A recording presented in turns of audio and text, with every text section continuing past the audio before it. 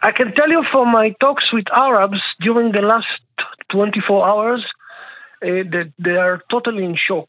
They call themselves, some of them call themselves animals. They cannot really understand what's going on the ground. Of course, they blame the establishment for doing almost nothing to resolve those murders. But the general atmosphere is about shock, and the leadership is in a real dilemma how to respond. Obviously, it's not as simple as just blaming the Israeli establishment, but when we are talking about more than 150 murders now, and only a very tiny few, the police have actually been able to identify the killers, then there is a lot of blame with the Israeli authorities.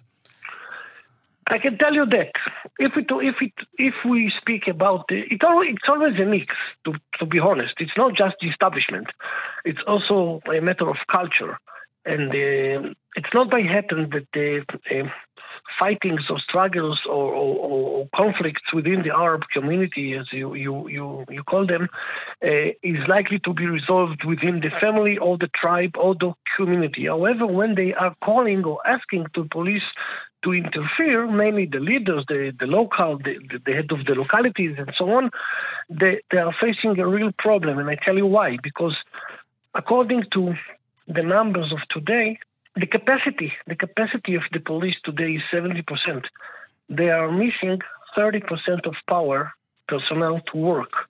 That means that even if the police is willing to act within the Arab community, they don't have the people to do it. So we found we are getting into reality that people are killing on a daily basis, as you said in the beginning, and the result is that nobody's taking care of them. If it's a question of culture, which many in Israel claim, particularly on the right, that violence is somehow inherent within Arab society, why don't we see similar waves of killings within Palestinian society in the West Bank, in Bethlehem, in Ramallah, in Nablus? First of all, it happens also in the West Bank, as you mentioned, but the reason is very simple, because it's only within Israel, and it's part of the Palestinian society and not the Israeli one. So this is the reason that we don't hear about it so often. So you're saying it does happen there, we just don't hear about it? I know that it happens over there, and if you go back to the 90s and a decade ago and even today. But the new phenomena is within the Israeli society. The numbers are incredible.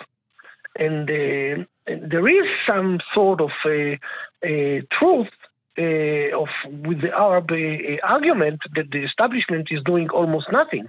Now, getting the Shabak to be involved in such crime murders is also problematic. Not only because the question of freedom of the people and how deep the Shabak is likely to be involved in such events, but also because the fact that if you do enter the Shabak to this kind of activity, you remove the Shabak from its primary tasks, which is terror and other things like that. What impact do you think this violence, this ongoing violence, will have on Israeli Arab society and their relationship with the Jewish state? Do you think it will lead to more detachment, estrangement? I don't know about estrangement, but about detachment, I can tell you for sure that many Jews that I know are not going anymore to Arab villages or towns because they're simply afraid. They can be shot by mistake if somebody is not identified them. And if any one of our listeners, especially the Jewish people, believe that such a killing is not likely to leak from Arab localities to public spheres, well, he's wrong. He or she, they are wrong, because it's likely to happen over there. So obviously, it's terrifying. Up till now, it's been almost entirely members of the Israeli Arab community. The Druze community is a subsection of the Arab Israeli community. The 4 people killed in Abu Sinan were from the Druze community. Is it fair to say that it's already spread from Israeli Arab communities to the Israeli Druze community, or that's just a coincidence? I don't know about coincidence. If you go back to the history of Druze violence in Israel, you won't be surprised to find out that they were there already 15 years ago, more than 15 years ago, that every time that something has happened within the Druze community, there is a probability that it goes to murders as well as with the Arabs. And they can be sometimes even more cruel by the response.